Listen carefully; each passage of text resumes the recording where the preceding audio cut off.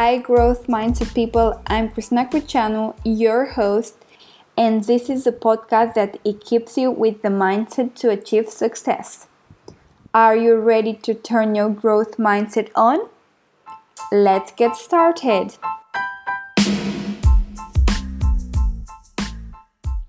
Hi, growth mindset people.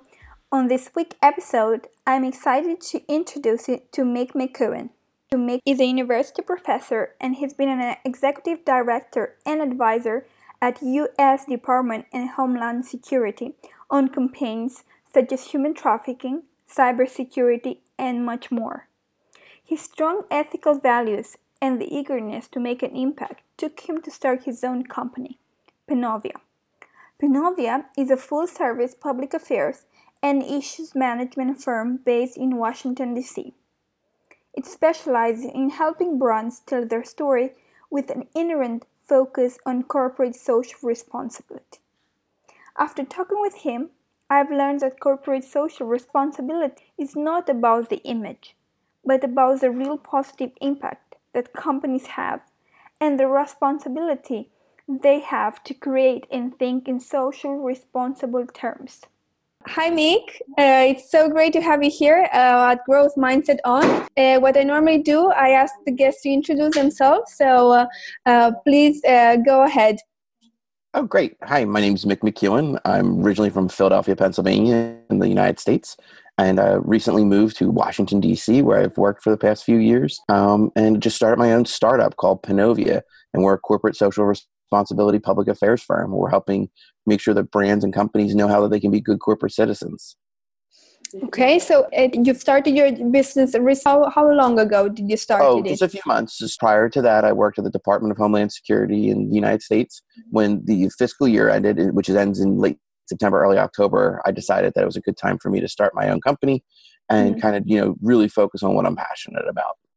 And how is this change from working for the government to starting your own company? Something that really struck me when we got in touch is about that one of the things you're trying to kind of eradicate, or at least help, because it's a very big issue, is about human trafficking. Absolutely. And I would love to know more about how is the situation. Are you focusing it globally? Is it something more local? Explain a little bit just for the audience to know what is the size of it and which are the main focuses you are doing at the moment.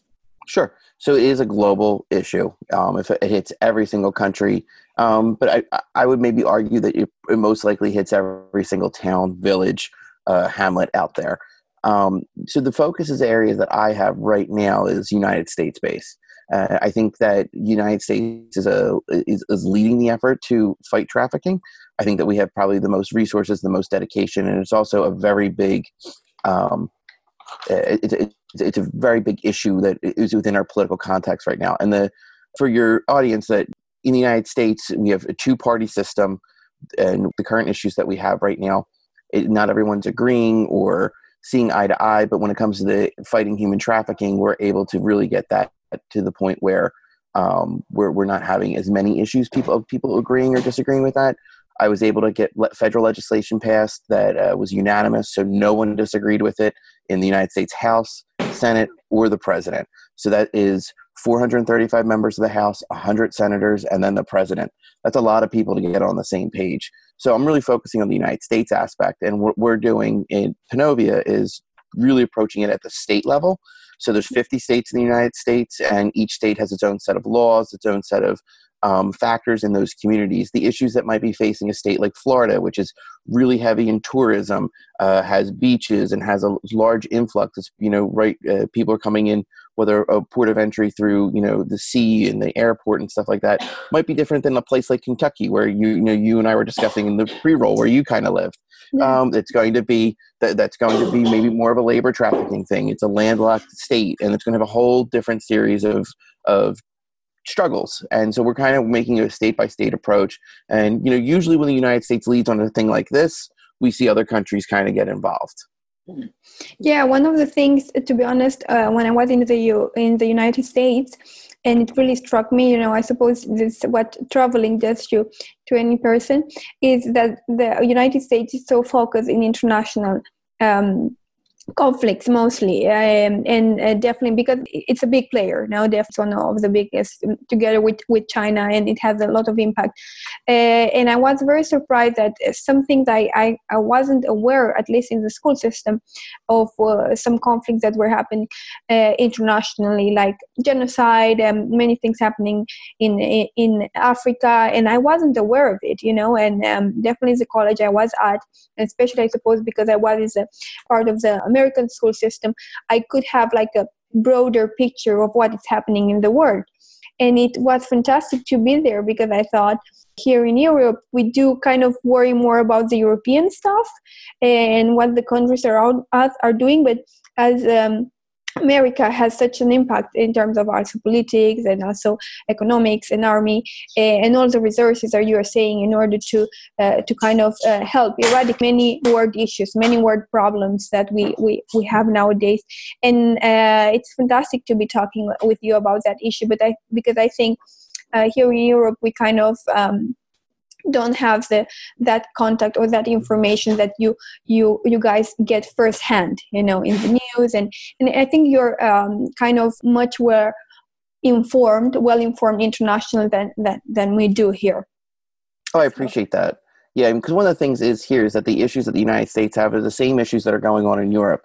We're having a large influx of people seeking refugee status. We're having a large influx of people trying to come into the country, and these types of issues from the outside coming in are important to kind of say that, not everyone here has an honorable goal.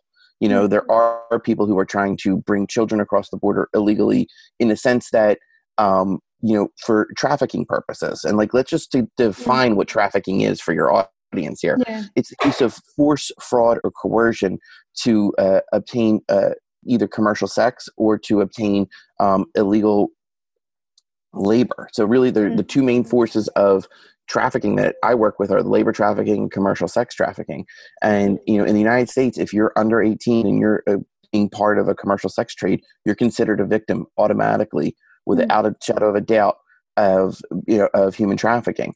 So this is some of the stuff that we deal with, and we just happen to see it in these vulnerable populations. Now, when we talk about the outside of the United States, those forces coming in, there's also the same exact issue coming in within the United States. So you could have a person who was born and raised in the United States, never left their hometown, and they can still be a victim of trafficking.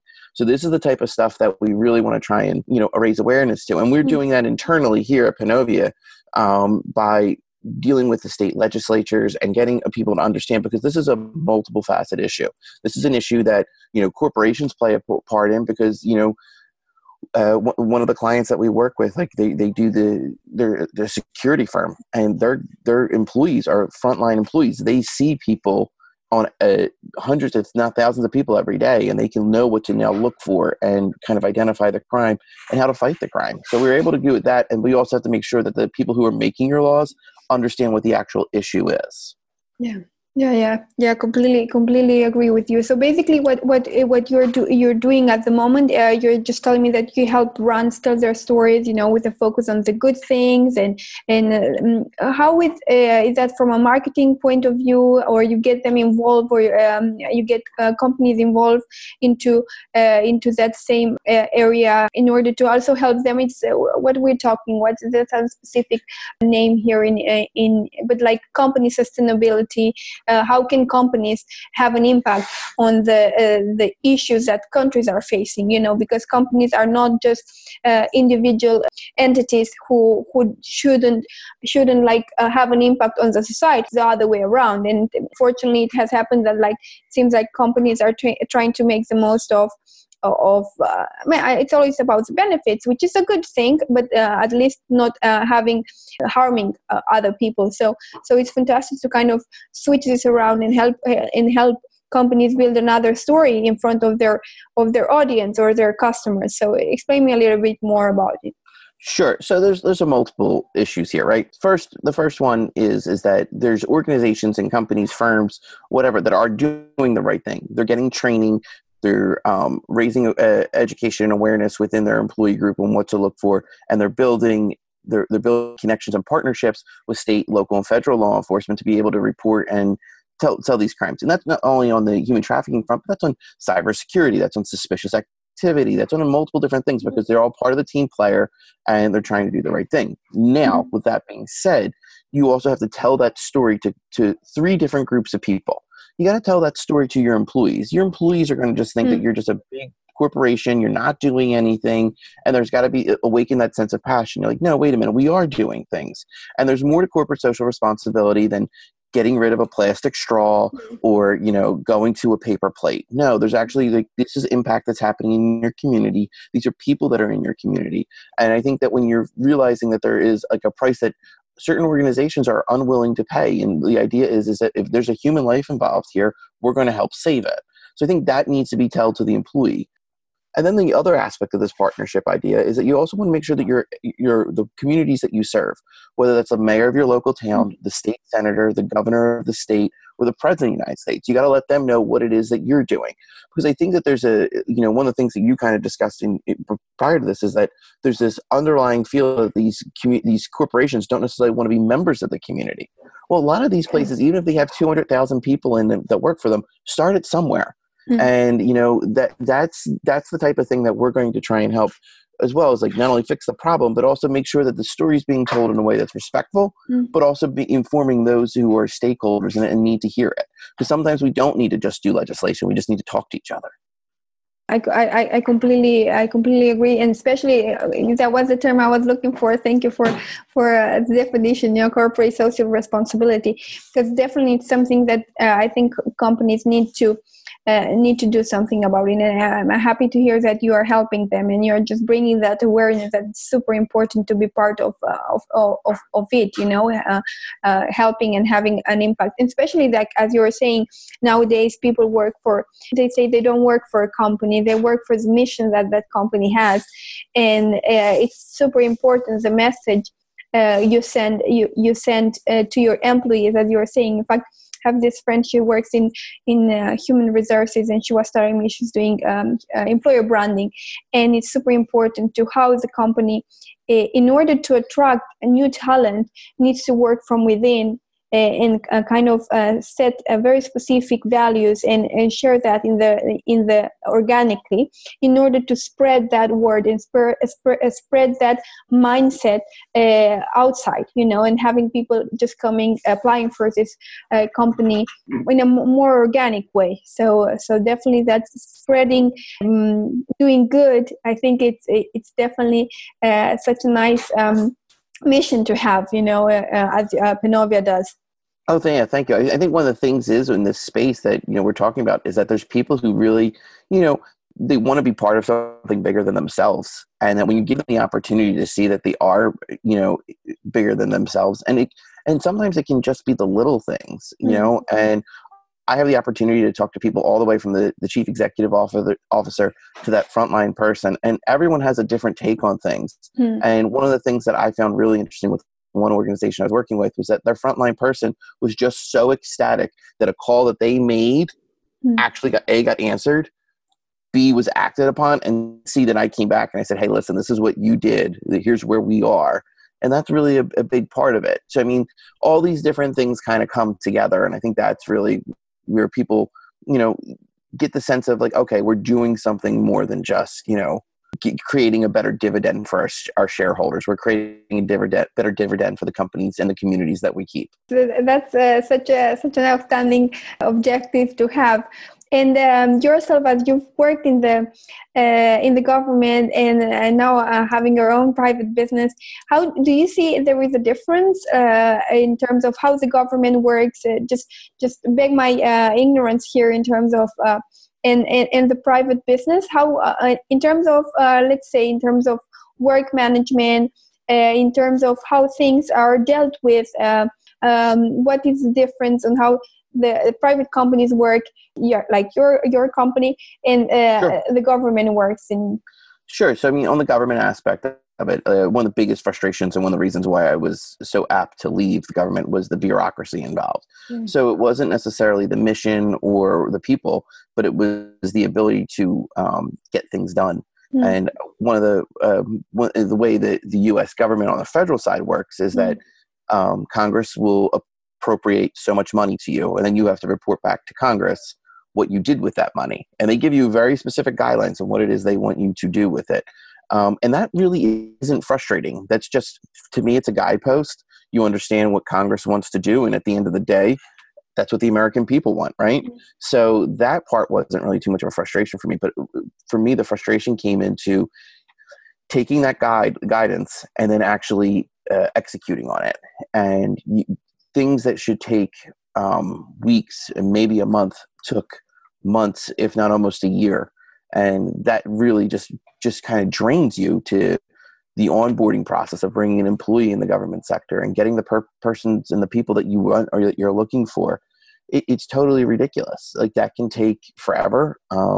And sometimes it's not, you're not getting the best person for the job. You're getting the best just overall choice that these people think. And it's a very one-way street in that regard. So that part was extraordinarily frustrating compared to being my own organization, where I can find the people I want and I can make things work for them, and work with them in a way that is beneficial for everybody.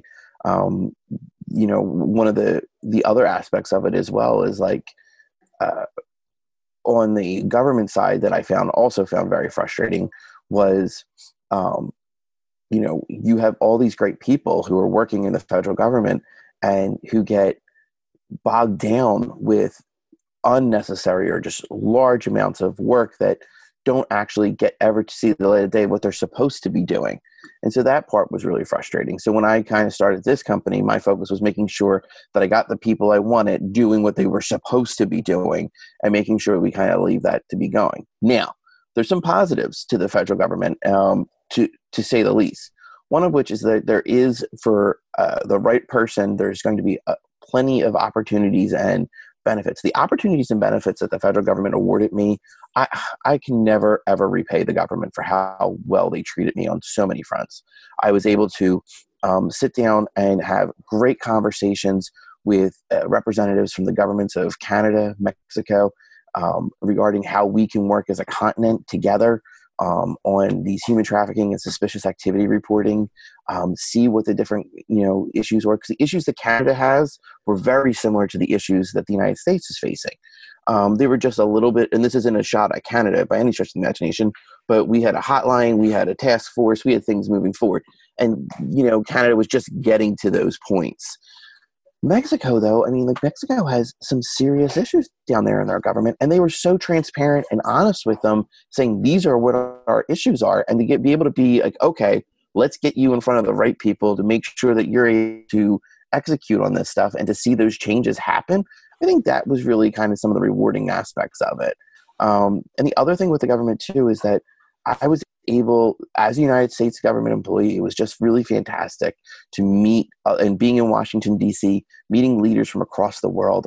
I must have briefed leaders from at least 40 different countries to come in to find out what it is that we do. And that's a great way. We all talk in marketing about the idea of something spreading virally, or, if you know, as doing this podcast, it's going to be through the day-to-day, step by step, built brick by brick, you build it. And then this overnight success that people will talk about is a decade in the making. And I think that's exactly what we've really had the opportunity to see and do. And that's how I'm building my company. I learned that from them. Like, the importance of a post going viral is not nearly as important as the relationships that you have, the ability you are to reach out, and the ability you are to give yourself selflessly so that you can help the cause, and then good things will help you. And how, I suppose that this interest of you helping and human trafficking, and it comes out of this job you've had now for the government. Is it something you've always been interested in, or it just originated while you were working for the government and being aware of what's going on? Because sometimes, for example, myself, it's something that there are bad things happening in the world, but you don't have them. You're you don't kind of daily see, there is hunger, there is human trafficking, there is poverty, lack of education, women having access to education, all of these things, but we going through our days, you don't think about it. So explaining where this interest and mission originated. Sure. So, I mean, I did not have an interest prior to working at Homeland Security in human trafficking. I had heard of it, but not to any major extent. And then I think that for me, what really kind of, once your bell is rung on this issue, once you get the idea in your head that this exists, and not only does it exist, it doesn't exist in some far off place, it exists in your backyard. That's the part that I think really like blows people's minds. And so what I always do, and I'll tell a story, is that in the United States, it's a melting pot. Right. The United States, like we're Americans by sure, but I also I consider myself with a name like Mick McEwen. My people came from Ireland, so I'm an Irish Catholic kid who grew up in Northeast Philadelphia, and the houses in Northeast Philadelphia are all connected. Right. It's considered, they're called row homes, and our backyards were really tiny. But you came from a very, very close knit neighborhood. It was a great way to grow up. And my grandmother, God rest her soul, was the matriarch of our family, and she was the boss. I have a daughter, and I'm bringing my daughter back now to that same type of Sunday dinner that was so important in my life. I would stop at a stoplight, and there would be this house that would give me pause. And the thing is, sometimes when you take those moments, they can either push them into the back of our mind, or we can push them to the front and create action. And, because the thing is that we ask ourselves why, right? And that why can either empower us or paralyze us. So I'm sitting and waiting for my car to go in this light, and I look into this house and I never say anything, but it just gives you this sense of foreboding. And there's always 1,000 different indicators we can talk about, but the best indicator is the one that hits you in the gut, the one that tells you that something isn't right. So I would drive to my family, be with my family, introduce my daughter to a tradition that now expands 4 or 5 generations, and be a part of it. I moved down to DC, and what do I find out is that house had human trafficking in it. And there was a community in the United States that are called the Amish. And this community doesn't deal with electricity and all that type of stuff. So they're not, they're very old school. They're living their lives back as it was the turn of the 19th century. It's a religious decision, and there's no real questions or qualms about any of that. And I'm not here to comment on the choices they make as a community. However, there was a mother and father who were trying to save the family farm. In order to do that, they needed 40,000 United States dollars. And this man gave them $40,000, but not at the cost of 1 daughter, not the cost of 2 daughters, not the cost of 3 daughters, but the cost of 4 daughters that lived with him. So their grandchildren all are related to the same man. And they tried their best to save the family farm, but they've lost their family for generations. How do you recover from something like that? So, I mean, it's just a totally different vulnerable population than people realize and that people work with. And all this was coming to light as I was working at the human trafficking campaign. And that to me was just like, how this happened on my way to my mother's house. Like, how can I rest? And with this going on in the world, and we have so many issues in the world, and there's just plenty to talk about. But this is one of the things that I think that as a world environment, we thought we ended slavery, and to think the thought that slavery still exists in some form, whether it's through labor trafficking, sex trafficking, or domestic servitude, doesn't sit well with us as a people. Just as humans, it doesn't really go well with us. So to be able to kind of be like, hey, this is still an issue. We don't know the best details on it. We need to we call it a crime that's hidden in plain sight. Let's bring it out to the light and let's talk about it. I think that's the part that's really interesting. And I think that, having that opportunity has really been a game changer for me. And especially it was a mitigating factor for me to start my own business, was because I know that I can do more by bringing this to the way without being handcuffed to like federal government regulations or anything else, and just being like, hey, this is what I know, and this is what I'm here to do, and this is what I'm here to share. I really like the fact that you mentioned, or in face of adversity or in face of anything happening to us, you can rather paralyze or take action. And what you've done is taking action into something that really struck you, and you just decided to just go for it and do something in order to end it, or at least mitigate it. Because it's, I think, definitely the effort that needs in order to that we have to do in order to eradicate this issue. It's paramount, and definitely many other people have to come together, and government, in order to do so. But you, as a person, individual, just in face of adversity or seeing a problem, you just took the action path. And it's something that we discuss here in Growth Mindset on, because it's I think that's the type of mindset we want people to have, and I think it kind of requires some ability, I don't know.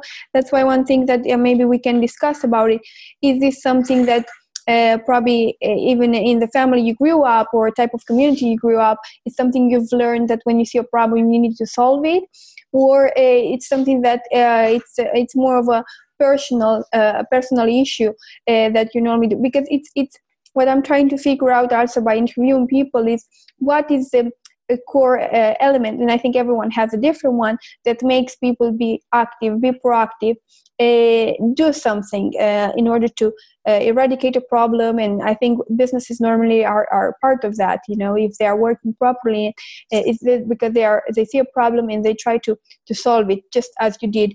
So what do you think? It's that key, I don't know if it's a skill or if it's genetics, or that made you, or people should have in order to go for it and start doing something? Yeah, I have a ton of thoughts on this. So on a personal level, I think it comes down to grit.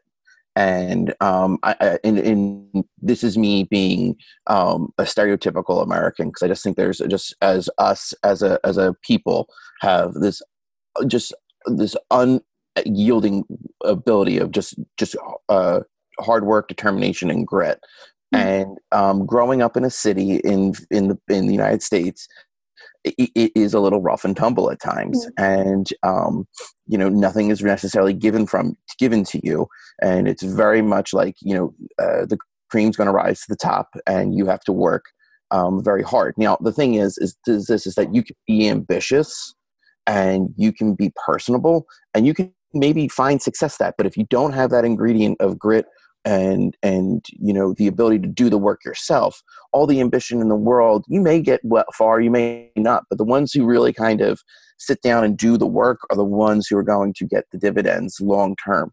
And like one of the things is, for me, was that I had this unbridled desire to own my own business someday. My grandfather's in his 90s, still runs his own company that he started 50 years ago. And, he goes to work almost every day. He does real estate, he sells homes, and, he absolutely has this passion that's so contagious that you want to be a part of it. My father, he's, almost 70 years old, and he's still going to work in a business that he started when I was born. So it's always been the idea that I wanted to do my own business. But the one thing that is interesting is that my grandfather, he helps sell a community as a real estate person. My father's in construction. He helps build a community as doing that. And then it comes to me, and you know what? I'm not very good with a hammer. So I have to kind of figure out my own thing. And I think that my personal thing is I'm going to try and help save the community that gave me so much. And that's really where I'm coming in and trying to help this. And I think that one of the things that you kind of see with any of these types of organizations too and with me, is that people who can tell their story and find it compelling and have a way to tell their story makes it so much more intriguing for people to want to be a part of that story. So, I mean, for me personally, it was grit, because for my background, I came from my grandmother. I lived with my parents and my grandparents. My grandfather was a judge, so he was a person who sat on court. I could see, the level of the work he gave into the community. And then my mother did the same thing. She worked in family law. She still does, but she works in family law. And one of the things that would happen to us is that we couldn't sit down for our Thanksgiving or Christmas dinner until she made sure that everybody else, in her cases were handled and were ready to go where they were supposed to be. And, my grandmother was a huge influence on my life. And, she was always so determined that we get the education that we needed, because she didn't necessarily have that opportunity and that access to education. You talked about women access to education. Try growing up in the 1930s and 40s. She had 5 kids, 4 of which were girls. Every one of them got a master's degree or were a lawyer. She had 17 grandchildren. And I would say, if you look at the ratio, probably the females are a little bit more successful than us guys. But she has this indomitable spirit. And I kind of felt like this woman who sacrificed so much for us to have it, not only for her kids, but for her grandkids to have it, I'm going to work my tail off every day to make sure that I live up to her dreams and wishes as well. And so, there's definitely all those types of aspects to it that really bring it together. But for me, the biggest thing that I learned was the long game. And I saw it after my grandmother passed, is the fact that if you think about this, here's this person who, she lost the flu, killed her mother and her siblings. So it was just her and her dad. And then she, that was a rough growing up. She gets through the Great Depression. She meets my grandfather. She has these kids, and she puts her life on hold, but makes sure that everyone else gets the education and the opportunities they need, because that's what just kind of person she was. And then, you fast forward to this and you're saying to yourself, holy mackerel, this woman did all of this, so I got this opportunity right now. And when you look at it, the long game like that, and say this dream of mine might have finally came to fruition in September of 28, but it started probably in September 1932. And so that's kind of like the craziness of it. It took us nearly 70 years to get to this point, but damn it, I'll get it across the finish line. So that's kind of the way we look at it. And I think if you take that chance and that opportunity as a person to say, hey, I'm part of something larger, and the opportunities that, because I think even though we might not like our parents some days, or we don't want to talk to our siblings, or, whatever, when you look at what you are in the community, in your fabric, you'll see the opportunity here. And that's really what, I've tried to do and try and make it work. I hope that answers your question. I could go on forever about that. Yeah, it does indeed. And I'm fascinated by the fact that you just point out to your family history, and you have it so alive. And I think it's many people, and many or at least myself, I just have this recent one, my parents, and I don't go as far as my grandmother. Definitely, she's an inspiration for me. But it's interesting how you kind of draw into your past, into your family past, and you are able to know the struggles that your grandparents have been through, and you are able to kind of celebrate the fact that you have the opportunity. Because I think many people, and I think that there are so many people with depression, or so many people that they are not being motivated enough to go through life, and kind of give up too early.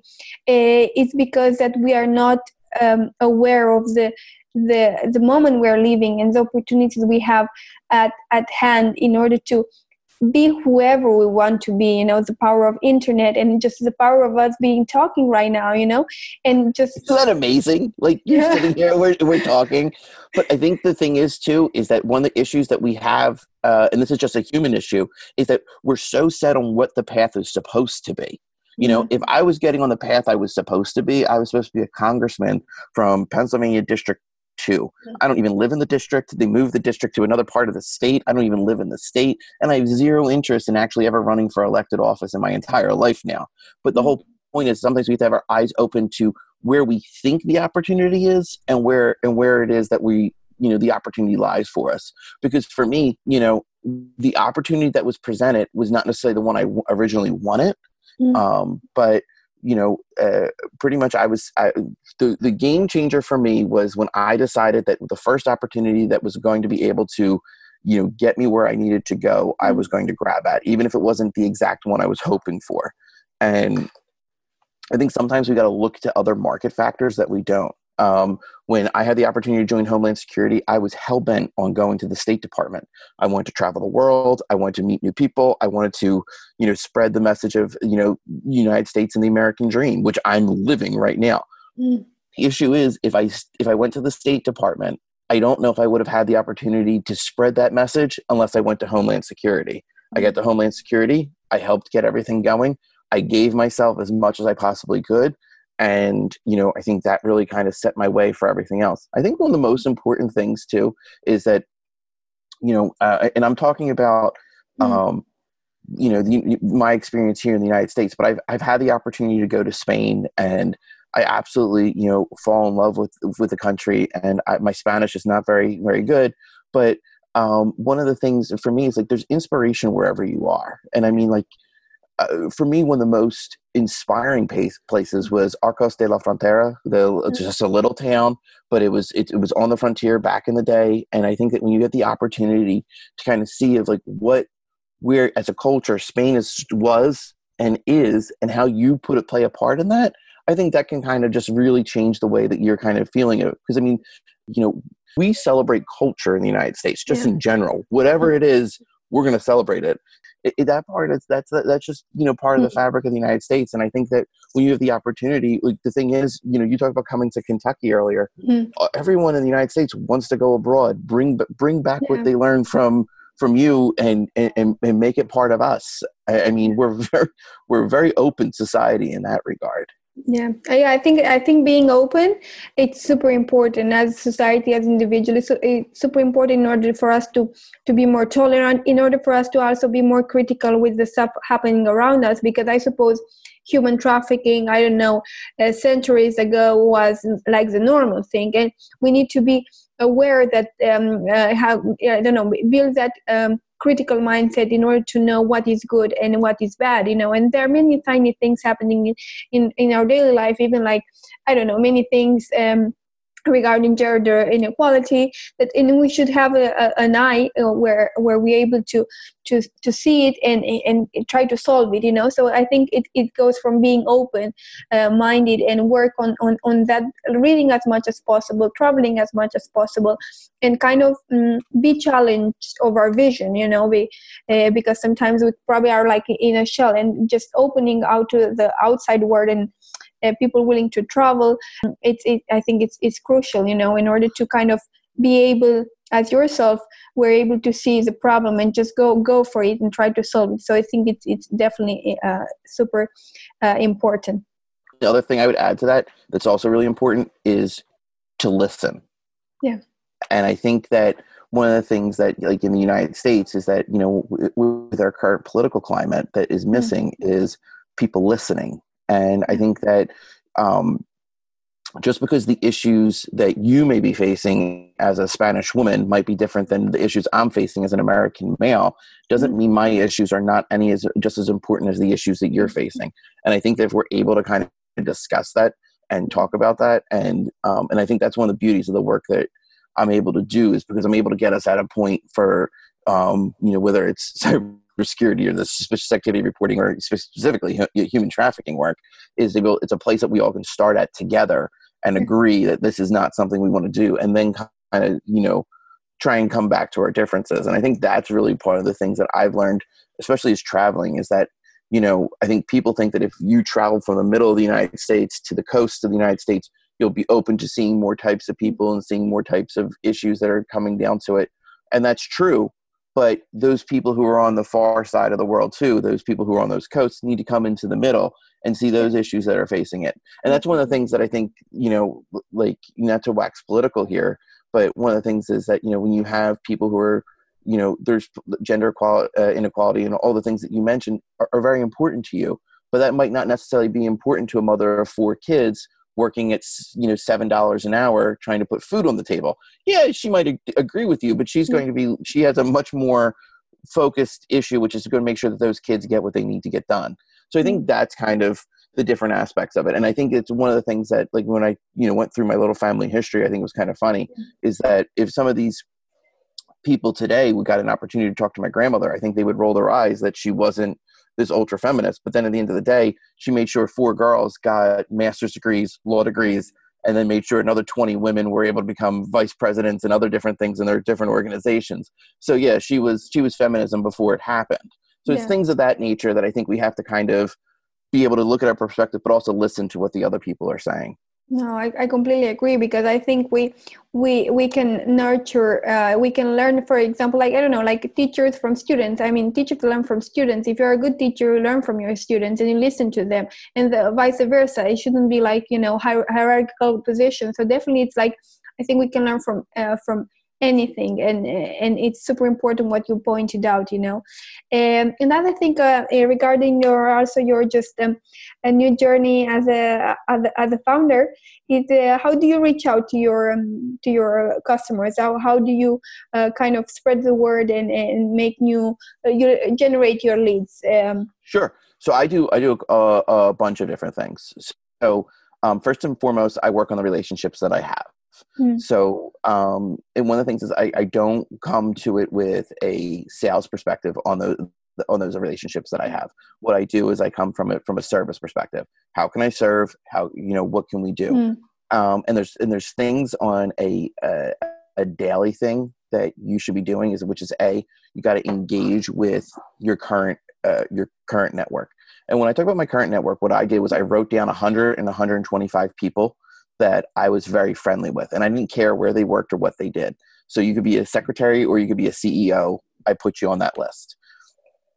From there, I reconnected with you on whether it was drinks or dinner, just email banter, whatever, kind of starting the conversations again, getting connected with people again on a more personal level, what was going on in their lives.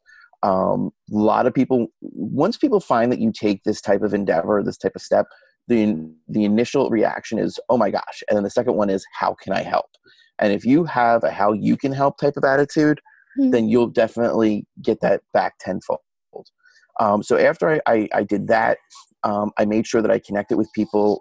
I try to connect with at least 3 to 5 people daily. The other thing is what I started doing was I made my circle smaller by connecting people. And so one of the things that I'm looking forward to is that when I listen to another podcast is that you're going to be introducing friends of mine, because that's just the way I work. Once you're one of Mickey's people, you're never going to be able to get out of that circle. The first step. And then I go from there, and I will eventually lead me to somebody like, hey, this is somebody who needs your efforts. I mean, so that's the first thing I did. The second thing I did is I got onto LinkedIn and Twitter.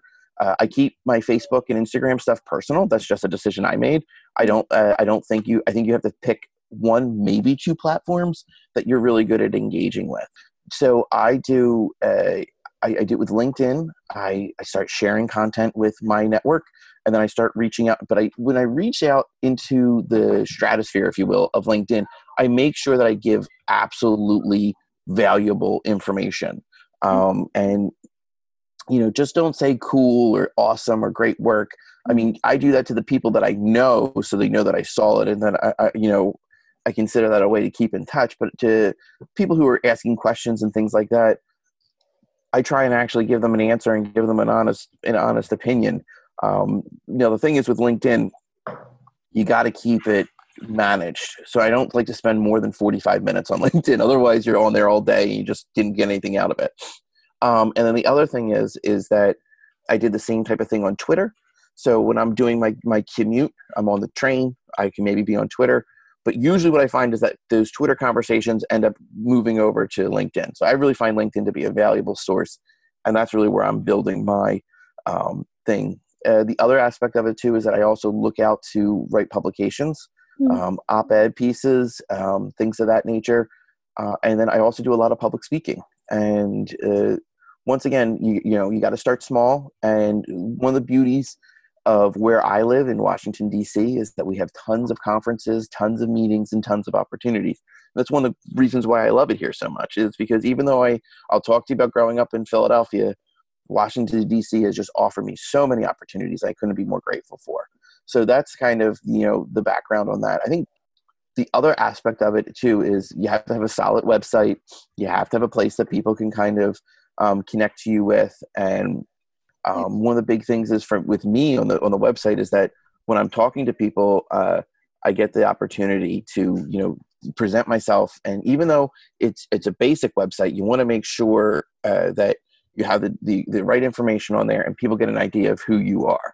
And if they see something that's presented professionally, then they're more apt to kind of continue the conversation on what it is that you do. Does that answer your question? Yes, it does. And I really like that. I think it's a very good advice also for the audience who's kind of on the same position, is that, going through the lead generation from a service point of view and not sales point of view. And I think it goes also in line of being a giver, not a taker, because people definitely, when you go out there and you're just trying to sell, you're just trying to take out, their money and type of thing, without offering the value and knowing them and listening to them, as you're well mentioning before. Because if you listen to them, you know what their needs are, and you know how to accommodate your business to their need, and that's bringing value, and that's how people will trust you. And I think it's also very important on that. I think also the website goes on that same line. We have a trustworthy website. It's also crucial, and that it looks professional, it looks reliable, and people can trust you. So definitely, I really like that approach, because I think some people, whenever we're trying to sell our products, we're just going out there, and many people kind of do mistakes in that, in the surface point of view, or reaching out or being approachable and just bringing value to people without trying to get a result, but results will come eventually, and it's got to be a long game. Because so the thing is, for me too, was that when I was doing all of my work at the government, people would come up to me and be like, when are you leaving? Because I want to hire you. Yeah. And when people are telling you that, how do you stay? You're like, no, I want to get this opportunity and work on these other cool things. And I think that one of the super cool things that this whole opportunity has provided for me is that for those of your listeners who are like, I want to do something, I want to take that next step, start today and start in the moment now by engaging people. And like, you're working on the company dime. That's why you should be doing your company branding and your personal branding. And you have the opportunity now to just build something and kind of say like, hey, this is the small steps. And because you know what, the things like this, they make the largest difference in the world. Probably one of my greatest contact/lead generators is somebody who's in the horse racing industry. He and I go back years. We have a great relationship.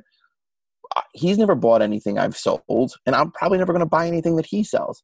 But our networks definitely, cross paths, and but it's just because it's this personal relationship and the ability to kind of like, this is somebody I know and I trust. And if you have the trust and they know you, then I think that's the most important thing, because right now I think too many people focus on making a small scale sale. Oh, I can get this person for $50. I can get this person for $300. If you play a longer game, you can get that person for $10,000 a month for the rest of your life. So, that's the type of way, and that's the type of game you should be playing.